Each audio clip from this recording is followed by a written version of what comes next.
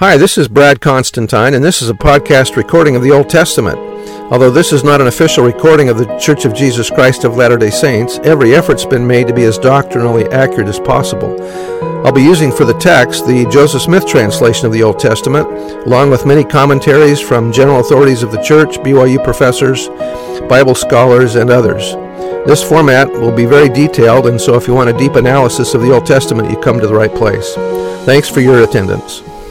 Hi there, welcome back to the Old Testament podcast, and today's episode is going to be Daniel chapter 8. So I'm going to read the heading. It might give us a better introduction.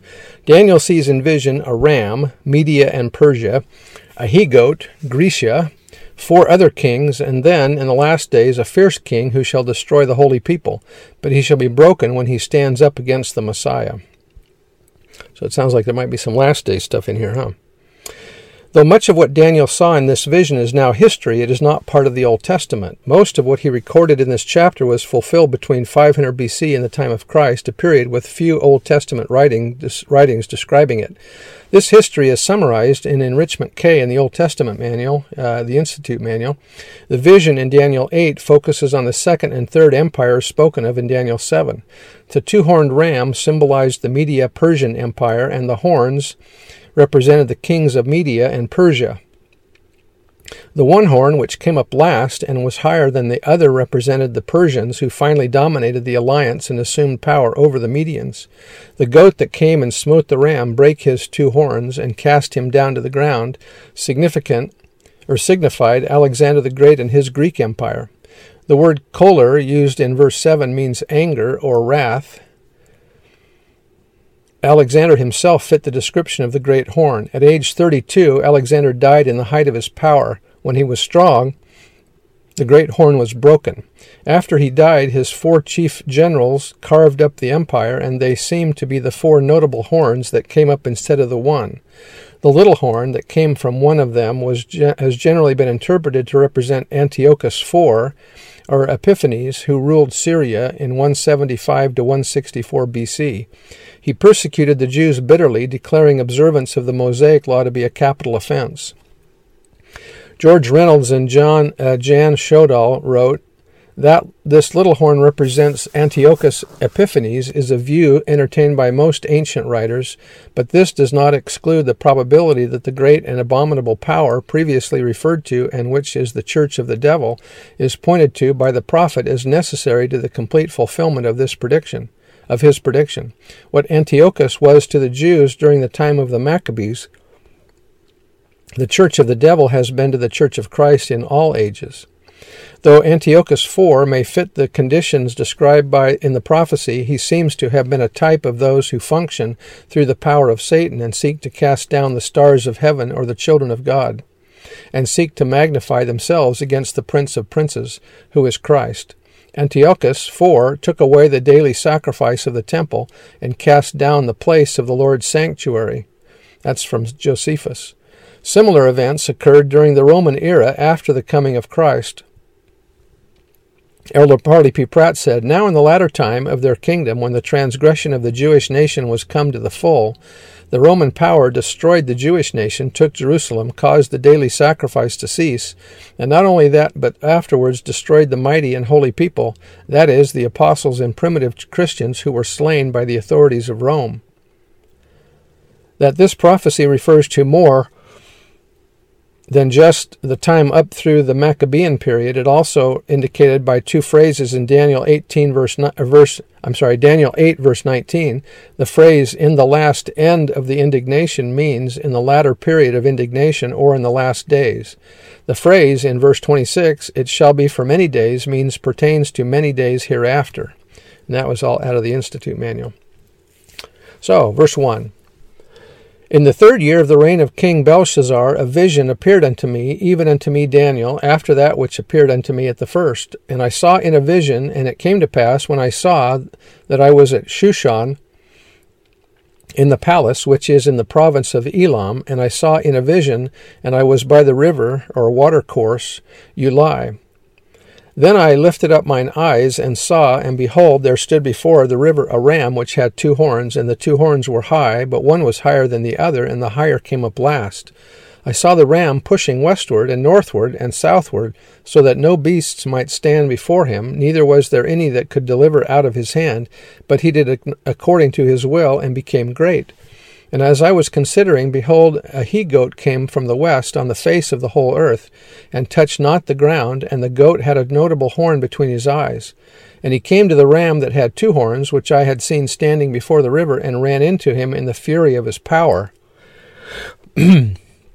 And I saw him come close unto the ram, and he was moved, or enraged, with choler against him, and smote the ram, and brake his 2 horns, and there was no power in the ram to stand before him, but he cast down to the ground, and stamped upon him, and there was none that could deliver the ram out of his hand.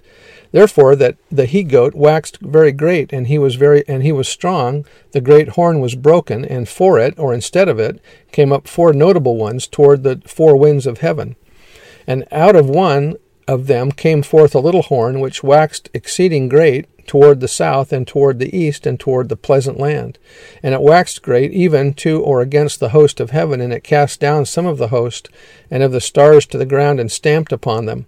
Yea, he magnified himself even to the prince of the host, and by him the daily sacrifice was taken away, and the place of his sanctuary was cast down.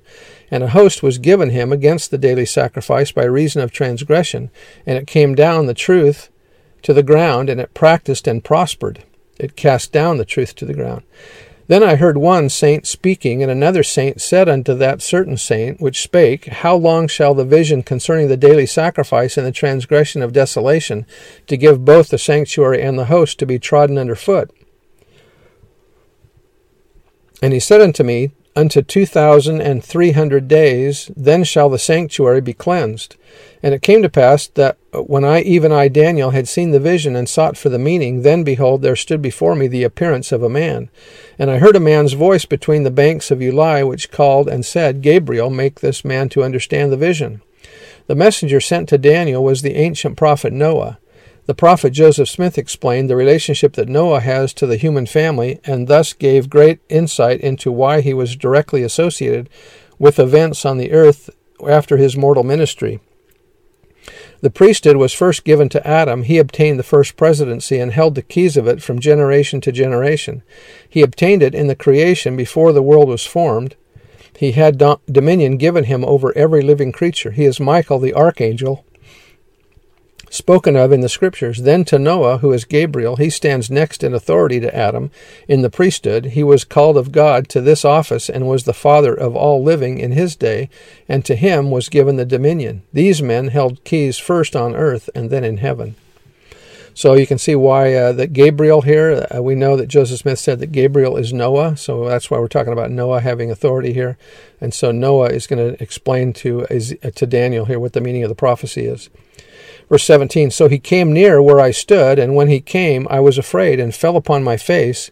But he said unto me, Understand, O Son of Man, for at the time of the end shall be the vision. Now, as he was speaking with me, I was in a deep sleep on my face toward the ground, but he touched me and set me upright. And he said, Behold, I will make thee know what shall be in the last end of the indignation, i.e., in the latter part of the period of indignation, or in the last days. For at the time appointed the end shall be. The ram which thou sawest having 2 horns are the kings of Media and Persia. And the rough goat is the goat of Grecia, and the great horn that is between his eyes is the first king. Now that being broken, whereas 4 stood up for it, 4 kingdoms shall stand up out of the nation, but not in his power. And in the latter time of their kingdom, when the transgressors are come to the full, a king of fierce countenance and understanding dark sentences or riddles shall stand up. And his power shall be mighty, but not by his own power, and he shall destroy wonderfully, and shall prosper and practice, and shall destroy the mighty and the holy people. And through his policy also he shall cause craft to prosper in his hand, and he shall magnify himself in his heart, and by peace, or in a time of peace, shall destroy many. He shall also stand up against the prince of princes, but he shall be broken without hand. And the vision of the evening and the morning which was told is true. Wherefore shut thou up the vision, for it shall be for many days, or it pertains to many days hereafter. And I, Daniel, fainted and was sick certain days. Afterward I rose up and did the king's business. And I was astonished at the vision, but none understood it.